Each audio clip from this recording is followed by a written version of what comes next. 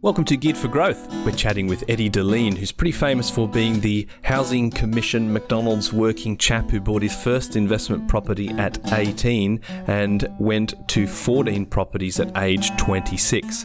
Eddie's a very interesting character to chat to, and we have a chat about basically how he got to that point, how he saved his money, the types of property that he purchases, and how he's going to get to 100 properties in the next little while. It's a fantastic interview, and Eddie's very generous with the information that he shares. I'm sure you'll enjoy it. Here's Eddie.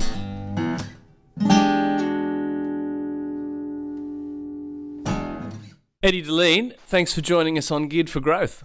Thanks very much, Mike. Really appreciate that. Glad to be here. Yeah, and I'm glad to have you. You've got a pretty unique story, which I'm looking forward to teasing apart. If you can get us kicked off, though, can you let us know who you are and what you do? Yeah, so my name's Eddie Deline. I'm a property investor. I've been investing since I was 18, 19 years old. I'm 27 at the moment now. I've got 14 investment properties, and I've got my own property buyers agency. We help others find property and build a property portfolio. It's weird to sort of think that you're a veteran at 27, but you're like a decade into the game, right? Yeah, almost. Next year can be a full decade for sure. So it's pretty crazy. So let's get into the nuts and bolts. I mean, obviously you've done a lot of media, with Sunrise and shows like that, and it's a great sort of catchphrase to talk about the growing up in the Housing Commission and all that sort of stuff. But I definitely did want to sort of touch on that because I think that sort of defines part of your drive and who you are. Obviously, you've got the solid property behind you, but can you tell us about growing up in Western Sydney? Yeah, absolutely. Look, for me, growing up in Western Sydney was a pretty crazy experience. I grew up in Mount Druitt, and in Western, I grew up in a suburb called Wilmot, and that's still arguably probably the worst suburb in Sydney in terms of crime, depression, drugs, and all that kind of stuff. So it's extremely bad suburbs that I grew up in. Grew up on Housing Commission. I guess times were very, very tough for my family. I grew up with a single mother on a pension as well. So we were probably the poorest family I knew in terms of having, possessions, a house. No one in my family, friends, cousins and all that kind of stuff, no one actually owned a house, let alone an investment property. We didn't know what investment property was back then.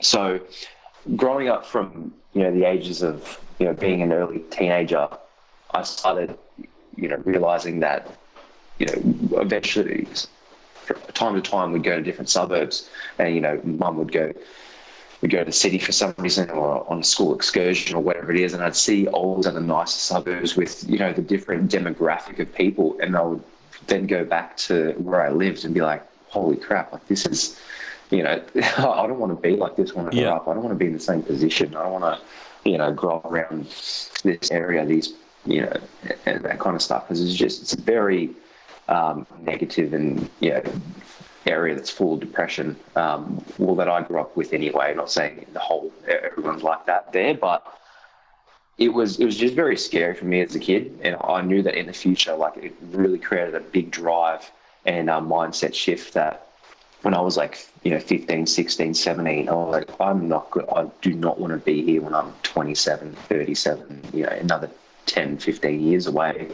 I do not want to be in the same position. Like, I don't want to be struggling for food and struggling to pay bills and all that kind of stuff, and just, hooked on alcohol and drugs like everyone else was around me. So, like, from a very young age, I just became very, very determined and very, set on, like, I wanted to get out of there, and I wanted to, when I have kids, I didn't want that to be the exact same story, because it's just, it's a spiral of that kind of negative lifestyle. So I just wanted to change, and that's why I really knew that something's got to change and I have to make a plan.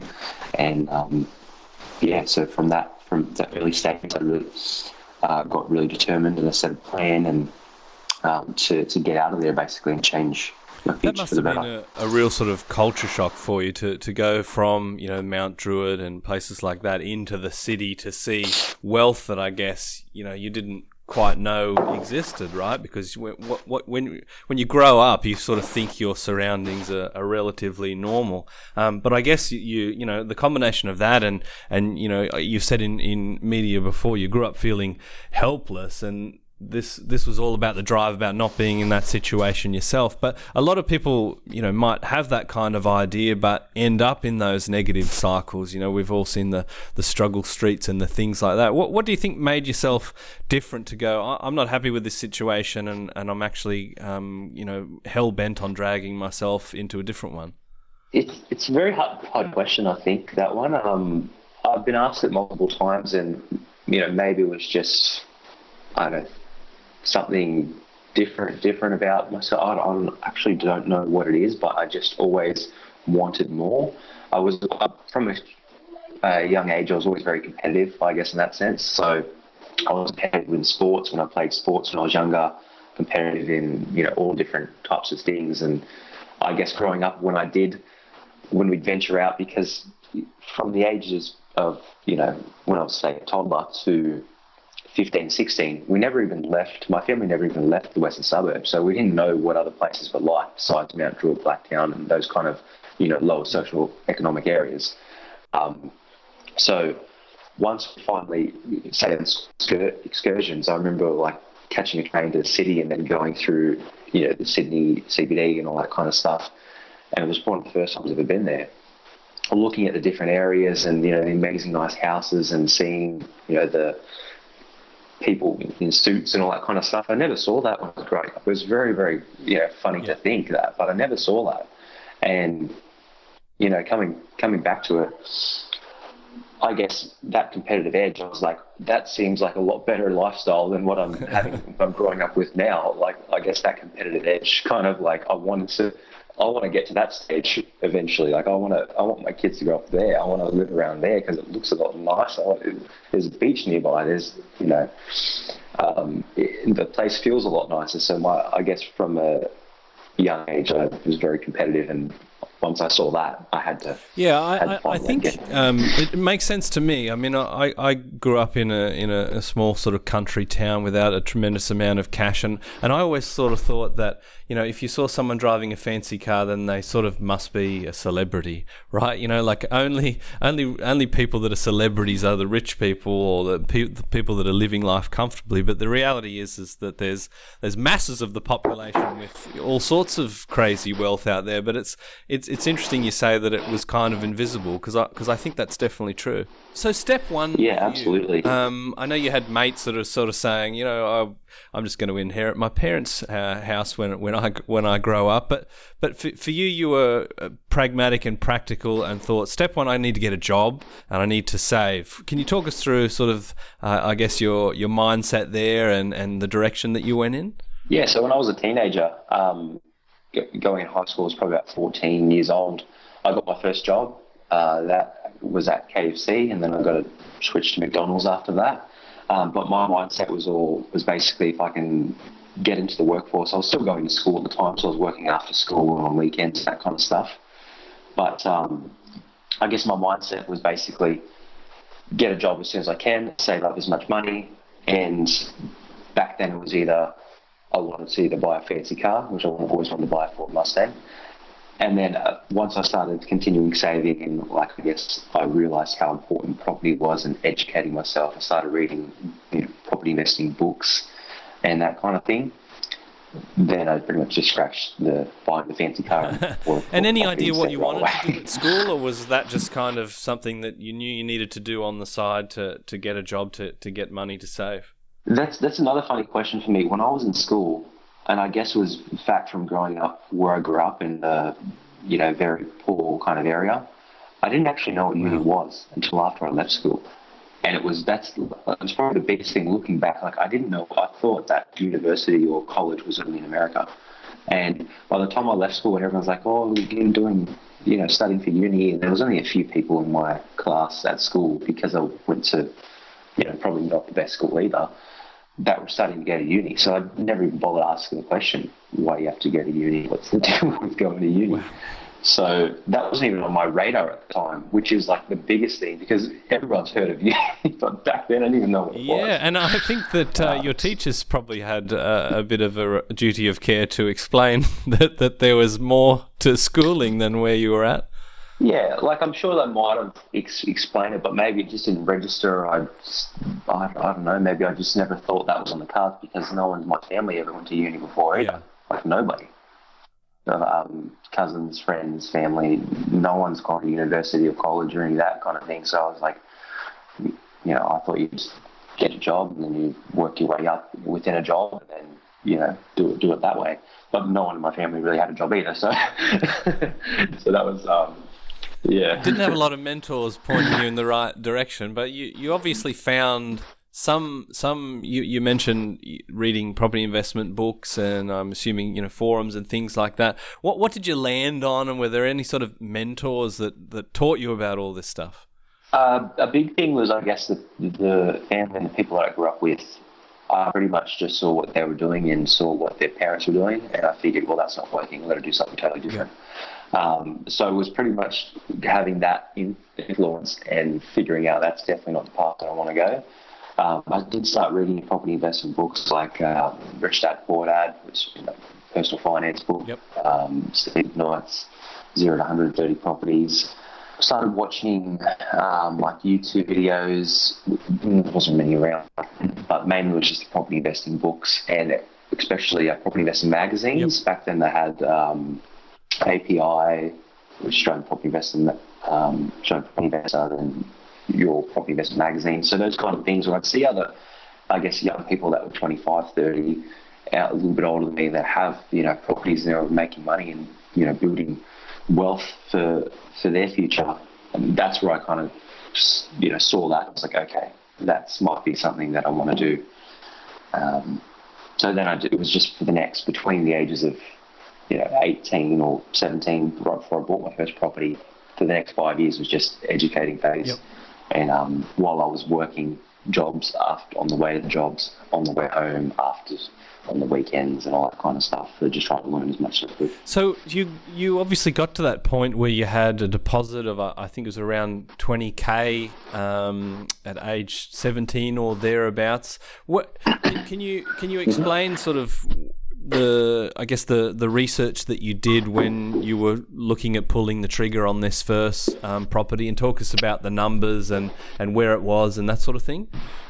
Yeah, definitely. So my goal when I was 16 was to buy a property when I was 18, and I signed a contract when I was 18, but settled when I was 19. It still counts. But saving up that, yeah, it still counts. I think it does.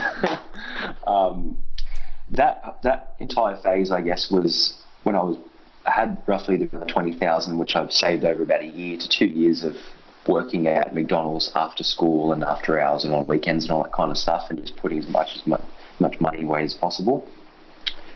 In terms of finding the property, realestate.com, that was around back then. I would look on first. I'd first go to areas that I knew, which 99% of people only stick with areas that they knew, and that was places that I grew up around. So the western suburbs.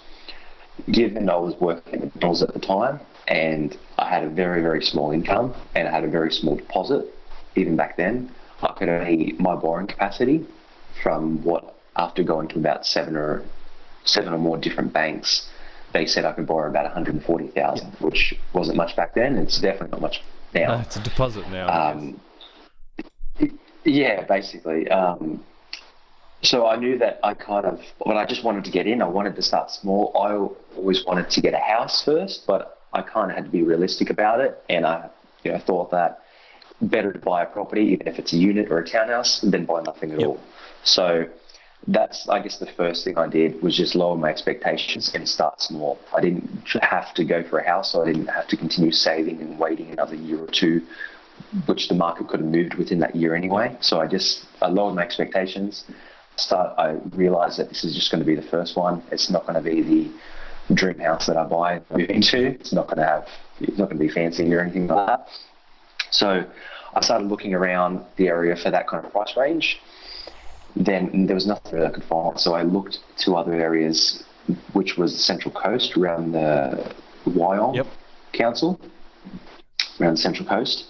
And the reason why I looked there is because we used to go there holidays and do like camping and all that kind of stuff, once or twice a year with a family. When we would do that, it's pretty much the only holiday we could afford back then. Just go camping at the beach. Yep. So I looked at those kind of areas, and then eventually I found a couple of properties that I went and checked out. I found a 2-bedroom unit. It was listed at $145,000, which was ridiculously cheap at the time, and it's even more cheap today. And it rented out at the moment at that time for about $200 to $220 a week. So wow. I knew then, because I did my education, I read all the books, that was about a 7% rental yield roughly. So $200 a week rent, maybe more. The purchase price $145. So I'm like, it's going to pay for itself. Worst case scenario, I might have to put it up after all the additional expenses, council rates, water rates, management fees, insurance. I might have to put $20 a week in. Yep. That's not bad. And then a bit more research, I ended up buying it for about $138,000, so I got a little bit off the price, but other ones around the area were selling for $160, $170 at the time, and the owner just needed to sell it and offload it really quickly, and then dropped the price. Now, so I is that something that you were sort of targeting then? Because I know that that's part of your strategy now, right? If you can purchase under market value for surrounding properties. So was that just a happy accident that sort of spurned you on with that strategy, or were you actively looking for a distressed sort of sale? Back then, it was more of an accident. It was more of it wasn't something I was mainly aiming for. The only thing I was aiming for at the time was that the rental yield covered this. So the rent coming in covered the expenses, because I saw other people and I've read all the books that say they buy something for $500,000 and it rents out for $350,000. Well, that's going to be major negative, which can have growth. But at the end of the day, I was on a low income. I couldn't sacrifice that losing income or a negative year in any of the properties because of the low income I was on at the time, and especially if anything went wrong. And was that? I didn't know. I thought that university. And was that a bit of a fear that the ongoing costs might put you in a position of stress, or you just basically knew I would find something that had a high yield so that I would be covered? Yeah, it just made sense to me. It was. I read all the, especially Rich Dad Poor Dad really emphasises if you're building an asset base or a portfolio, or even in business, you want to make sure you're getting more income than what your expenses are. It was just made perfect sense. I wanted to make sure that even if it wasn't the nicest property, that it was covering itself. And at the time, I never even considered capital growth. I never even thought, because everyone was saying, don't buy a 2-bedroom unit, don't buy in that area. It's got graffiti near the area. And I was like, I grew up with areas that had graffiti all around it. I'm not scared of that. And graffiti artists still need somewhere to live, right? That's exactly right. But, at the end of the day, it had fundamentals. It had train lines. It had shopping centres. It was an hour and a half from Sydney. And it was very basic, but those properties today are like double, triple the price, and I never would expect it back then. I probably would have, dropped out of a heart attack if you said that probably be worth what it is today, because at the time I didn't even consider capital growth. I was just buying it to get one. You've still got that one, have you? Yeah, still got it. I love that. I love that story. That sort of foundation property just stays in the portfolio. I think that's fantastic. So you mentioned that you were the first strategy was to find a house rather than a unit, but obviously the price point made that a little bit more difficult. What made you think houses were a more attractive investment than a unit? Well, I guess it's the land component, of course. Like houses generally have a lot more land component. However, units and townhouses do have land component, depending on how big the block size and the square meterage is. If it's in a smaller complex, the unit I bought was only in a complex of like 10, and it was on like 2,000 square meters. So if you break that up, you're still getting technically 200 square meters of land. So technically, you do own that parcel with of land, technically. But yeah, it just came down to affordability, and I wanted to, because I figured that if I rent a house or to move into a house or a property, I'd much prefer a house than a unit, of course, because you've got your own land and you can do what you want with it, and land goes up at the end of the day. in Yeah, value, sure. and he makes So so much of it. So you mentioned that you weren't really thinking about capital growth, but you assumably you got some at least by now. You were obviously the motivation was to get out of your situation, but did you straight away think, well, this is multiple properties, or did you find yourself in a position where you had that equity and that sort of launched you into the next one? kind of. At the time, that property didn't really do anything for about 4 or 5 years, and that's probably the biggest, I guess, misconception that most people have about different property markets, especially around Sydney and Melbourne. They think it goes up year on year on year. Well, usually it will go flat for a long period of time, then go through a market cycle, then go flat again for a long period of time. So if you buy the wrong period of the cycle, you can be waiting 7-10 years before it does anything. But at that time, buying the first one, I didn't really ever think that I would have 10, 14 properties. I thought, maybe I'd like to have that. But at that time, it was just my goal was getting one property, and that was my goal. And after I actually bought that property, I kind of felt lost and, a little bit depressed, I guess, because I've done what I wanted to do. My whole 3 years leading up to that of saving, or maybe even more, was to buy a property. Now I did it, and now it's like I don't have any other goals, kind of thing. So I didn't really do anything after that for about a year and a half, besides being a teenager and going out and partying and having fun. It was only after about a year and a half after that where I started getting even more into property investing in the magazine and realizing that you can expand your portfolio a lot more. So I started, saving again and, hit the ground running from there. And expand you did. You went from one property at 18. We're gonna claim at 18 because you exchanged. And as a tax legislation nerd, a lot of the things are hinged to exchange rather than settlement. So that's in your corner. So from one at 18 to 14 at 26, if I'm right.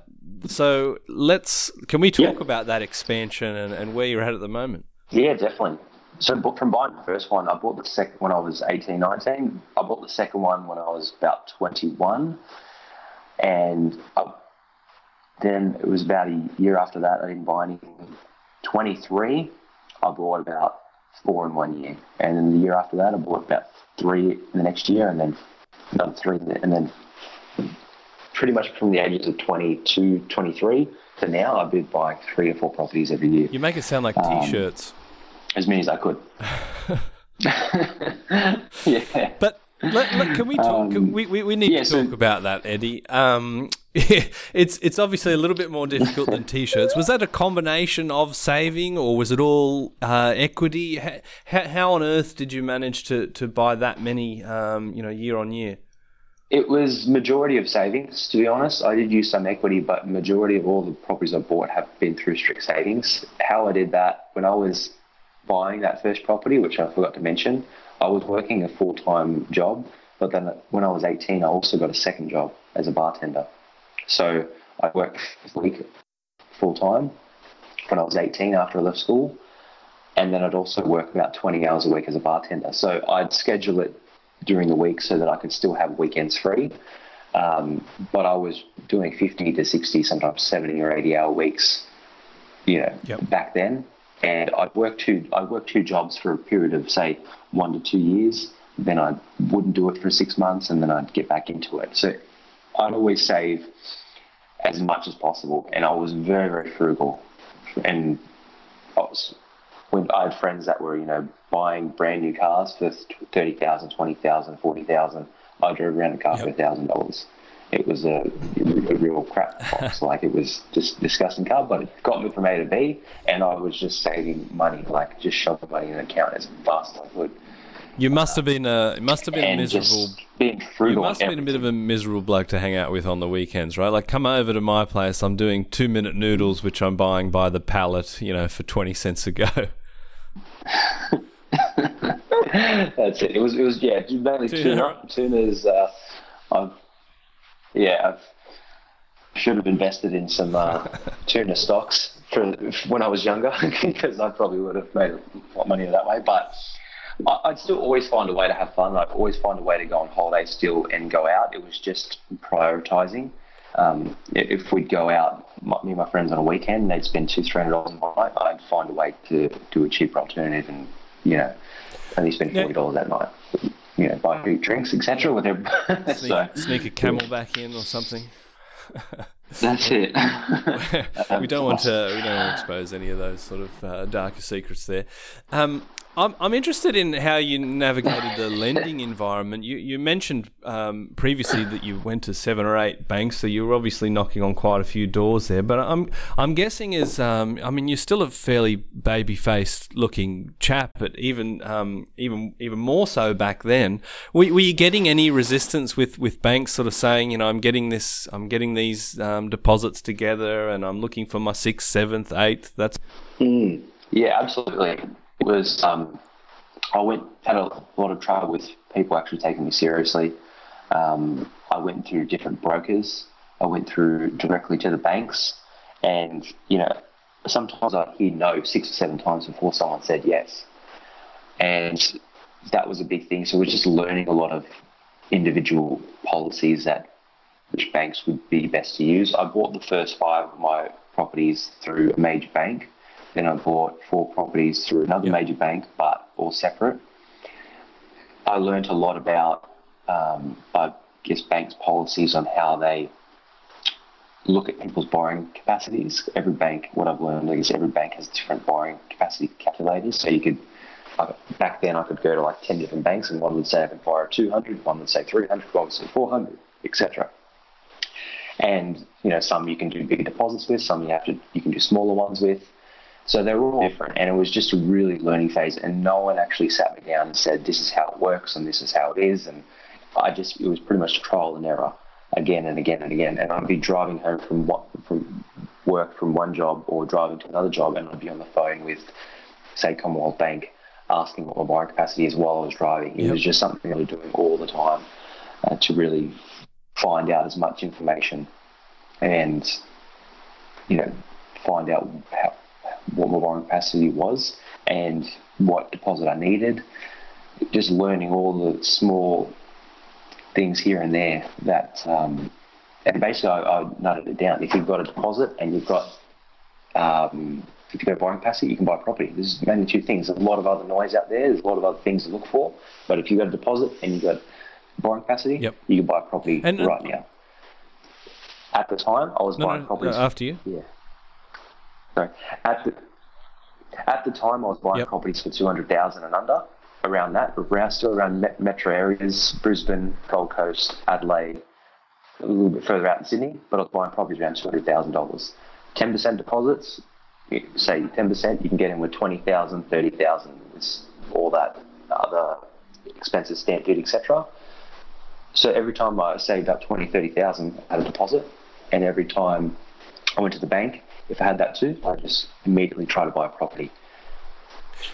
And how are you finding the lending environment today? Whereas back then, I guess from a serviceability point of view, it's different for you now. But would it have been much harder to do what you were doing back then, or is it still the case of if you've got the capacity and the deposit, banks still want to lend? Yeah, it's definitely gotten harder. But if I were to start all over again from right now, I know for a fact I'd be able to do the exact same thing, probably much more. The fact that years ago when I was buying my first 5-6 properties, I did majority 10% and 20% deposits. Back then, you could do 5% deposits, and I never even took advantage of that, which was a big mistake. I could have, instead of having 14 properties, going on 15 now, I could probably have 30 properties if I really knew what I knew back then. So, in saying that now, you can still, I've helped clients and all that kind of stuff get to 5-6 properties within 2 years. So it's definitely still possible. Yeah. Absolutely. Now you've spoken publicly about a bit of a victim mentality amongst millennials, and obviously there's quite a bit of noise out there about housing affordability and that sort of thing. That's obviously sort of changing, the rhetoric's changing a little bit with the upcoming election and negative gearing and that sort of thing.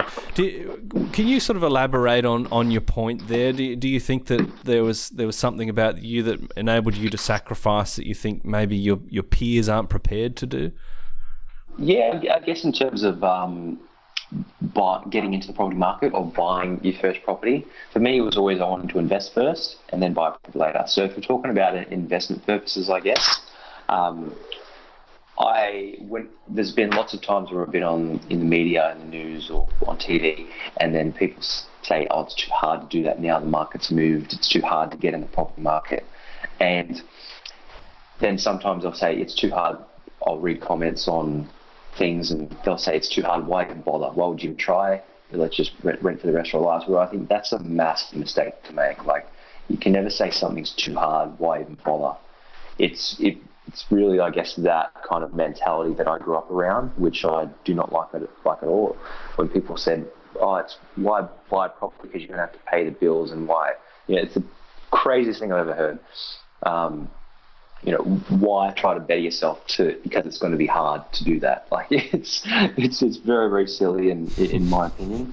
Yeah, so I guess having that mentality, like if someone's looking to get in the property market now and build a portfolio, invest in property, or even buy property to live in, I just break it down. Start off small. You don't have to go for your big dream house right away. You can start off small.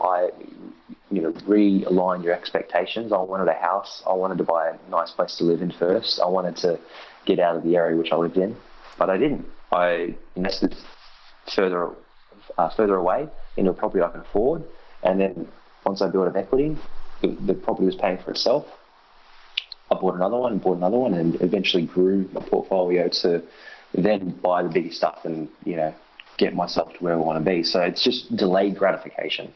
I think you can't expect to 1 year or 6 months that everything's going to change and there's confetti's going to fall from the sky.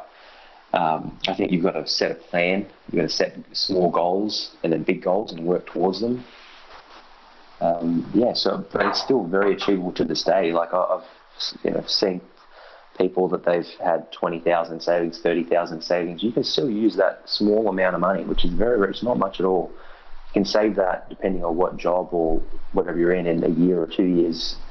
Anyone can save 20, 30,000 if they try and if they set a plan in place. And that's enough to still buy a property. You can buy a property, maybe you're in Sydney, but you could buy a property in Brisbane, which places are a lot more affordable, and then you could build up. Was that your strategy when you you purchased obviously in Wyong, and then I know that you bought in Queensland and South Australia? Were you looking for properties that were relatively affordable, I guess in relative terms for back then as well, that were high yielding? Was that the formula, and is that similar to what you're doing to now? Are you still purchasing the cheaper style properties?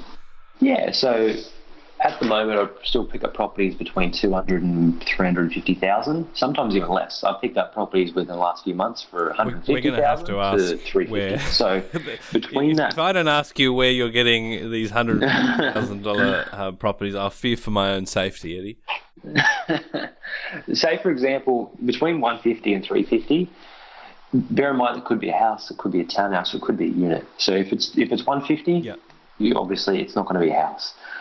I particularly like Southeast Queensland, and I will continue investing within Southeast Queensland region, around Brisbane, Gold Coast, within 30-40 minutes of all regions, all directions, for the next 2 to 3 years. And then once the property market, I guess, depending on the cycle, 2, 3, 4 years, I might start investing back in Sydney again, after it's right before it starts to go through another market cycle, whether that's 3 years, 5 years, 6, 7 years, 10 years away before Sydney starts to really heat up again. That could be a long period of time because it's just come off through a big period. But those kind of areas, you can pick up townhouses. We're talking, I picked up townhouses recently that were built to 330,000 for them in 2011. They bought off the plan, which I particularly do not like off the plan properties. Yep. The owners paid $330,000 for them. I picked them up for $230,000, so $100,000 cheaper. 7 years later, Ouch. That's within half an hour of Brisbane. And that's 7 years old with depreciation and all that kind of stuff. Yeah, of course. And that's going to be near the construction cost of the original dwelling. Yeah, It's almost free yeah, land. absolutely. Yeah, and there's lots of I do lots of videos on YouTube that actually are at the front of these properties and for people to see and all that kind of stuff. Some of them bank repossessions where people bought off the plan, they paid too much, and then 6-7 years later, pretty much they've got to sell them or offload them or whatever the case is. But if they've got a 7 or 8% rental yield, say they're 200,000. And they rent out for $330 a week. That's an amazing rental yield. Like it's as long as you're in the property for the long game, and if you can buy those properties, you can pick up 2, 3, 4, 5, 10 under your belt, have them ticking away in the background while you can still go to work, go on holidays, and they're paying for themselves, and your asset base is increasing over time, your wealth's increasing, rents increase over time. If they're within a half an hour, 45-minute radius of the city, why not buy them? It's not like they're buying out in Whoop Whoop or anything like that. I was going to ask you about Whoop Whoop because obviously property prices in Whoop Whoop are pretty affordable, and there's plenty of Whoop Whoops. That's the last time I'm going to say it, I promise. There's plenty of those areas that are sort of big regional centres that have diversified employment sectors and things like that. You sound like you favour more the sort of the metro cheaper properties than heading out into the regionals. Is that true? And do you attract problems with tenants when you're looking at those cheaper ones? It's definitely true that I favour metro lower price properties as opposed to regional. I guess at the end of the day, when I've looked in thousands of different property markets all throughout Australia over the last 7, 8 plus years, and what I found was, say for example, you take New South Wales or Queensland as an example. Brisbane's probably the third biggest city in Australia. It's got millions of people live there. You can buy, say for example, a townhouse or a unit or a house within half an hour radius for 200,000, 250,000. Yep. The lower end of the scale, of course, sometimes 300, 400, 500, but you can still buy properties for 250. Compare that to, say, a regional area that's 3 hours or 4 hours away or 6 hours away from a major CBD, where there's a lot less infrastructure, there's a lot less population growth, demand, and all that kind of stuff. And it's just basic common sense that metro city is going to grow a lot more than over time. It's going to have a lot more population growth than a small place. And I compared the $250,000 properties or 100 or 300,000 to the properties that were roughly the same price in regional areas, 200,000. I was like, at the end of the day, the regional one might rent out for $10 more a week, but I'd much rather be in a metro city because those metro city ones have amazing rental returns too if you're looking at the right areas. Yep. So I'd pick the metro over the regional every day of the week. And what about with the cheaper properties? Do you necessarily attract higher costs for maintenance? Do you have issues with tenants that might be from a lower socioeconomic background? Not really, to be honest. It's probably the biggest misconception that I've found with my property investing, and I guess a lot of people justify not buying smaller properties that they might have more expenses, there might be more repairs, there might be an older property that's 20 years old or 25 years old, but I picked up some new ones that are 7 years old and they're still almost brand new and they're still cheaper ones. But I guess in terms of tenants, like you within property, you hear nothing but horror stories. You very rarely hear a good story. Like no one's going to walk in the office and say, "Oh, my tenant's been amazing the last 2 years." Like, Yeah. How was this? So you only hear when tenants have either stuffed up or something's bad has really happened. So I've got lots of cheap properties in, I guess, different areas, and I've got some other properties that are like in good blue chip areas that are near the beach and near Westfield shopping centres and really good quality areas too, that are properties in my portfolio that I own. And it's really a case-by-case scenario. I've been pretty lucky with tenants. I've only had like 1 or 2 tenants that have broke their lease, and at the end of the day I always have insurance. Yep. So you're covered in that case regardless anyway. But I've also known people that they bought properties in nice blue chip suburbs like in Sydney and Bondi and all that kind of stuff. And then the tenants had a party and then they trashed the place. And it's been in a blue chip suburb, so stuff can happen anywhere, really. Yeah. One of the worst places I've ever been to was tenanted by 2 doctors, and it was so filthy it made you want to be ill. It made you worry about sort of some of the stuff they're up to at work, but hopefully they're spending so much time at work that they've got no time to clean, and that's the only issue there. What's next for yourself, Eddie? Have you got the dream home in the wings? Are you driving a Mustang? Is there a passive income goal? Is there a property goal? What's the next for Eddie Deline? I'm going to continue expanding. I always thought that after 10 properties, I would relax, put my feet up, and I have relaxed. I've gone on lots of holidays and all that kind of stuff since, and travelled to Europe lots of times, but I just have to continue expanding, and that's just, I have to get to the next level, next stage. What's next for me is I'm going to continue growing my property buyer's agency business. I'm going to continue expanding my portfolio. I want to hit eventually 100 properties. I want to own 100 properties, and that's very achievable. I believe I can do that probably within the next 3 to 5 years. Because, of course, once you build an asset base of small foundation properties, then you can buy bigger things like blocks of units. Yep. You can buy a block of 10 or build a townhouse complex from scratch. Once you've got the equity position, that's where I guess I buy the basics, the properties first, and then build my asset base to then do the bigger stuff later. So I want to hit 100 properties, and I want to continue growing my business. And I guess I still haven't bought my Mustang. So it's been almost 10 years of putting it off. Every time I pretty much was going to buy it, I found an amazing property and I just buy that instead.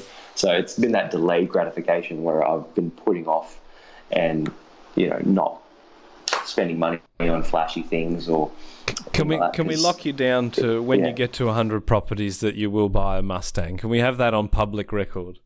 That's definitely on public record. Yeah, I am. Beautiful. I'll buy one before that for sure. Okay. But I guess it's when you figure out a formula in terms of property investing that works and you can repeat that again and again and again. I guess that's what I've found over the last few years. It's just a repeatable formula that you can do this while you continue going to work, while you have family, kids, and all that kind of stuff, and other commitments. But you can building this safely in the background and relatively quickly compared to everyone else. Because most investors, they get stuck after 2-3 properties.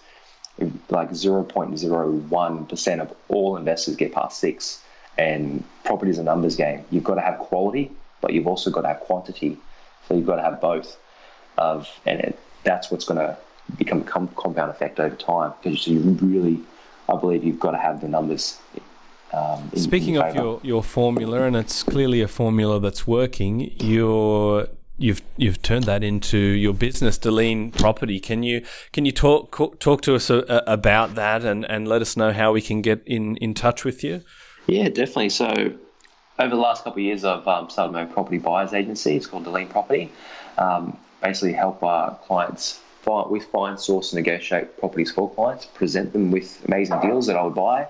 After years and years myself of finding properties and doing your own research and doing that full time, say if I go through 500 or 1,000 properties a week, I'll look through whether it's direct contact with real estate agents, it's properties that would come on the market, bank administrators, or whatever the case is.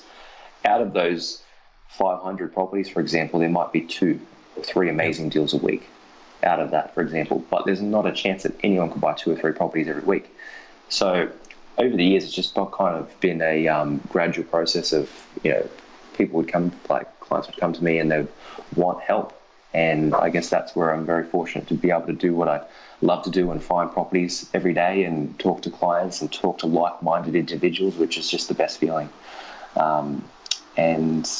So I guess how people can get in touch with me, I always do very active on Facebook, YouTube. I try to put as much content out on YouTube about property investing and all that kind of stuff and what I've learned over my journey. And that stuff's all free. So I'm contacted on the website or Awesome. on Now, Facebook. Eddie, we're going to have to wrap this up, which is a shame, but obviously people can chase you down if they're interested in more info. But could you leave us with, if there's one piece of advice you can give to property investors, what that would be? Yeah, definitely. I would definitely say the one piece of advice could be a few different things, but it would definitely start small. Start small and grow. If you're looking to grow a portfolio and build wealth over time, it takes time, but I always suggest starting small. I've spoken to a lot of people and they go for $1 million property right away, or even sometimes even more or less, but start small, takes, and grow and build your I think that's portfolio. awesome advice, and congratulations on your success to date, Eddie, and thank you very much for sharing it with us. It's been a pleasure. Thanks very much, Mike.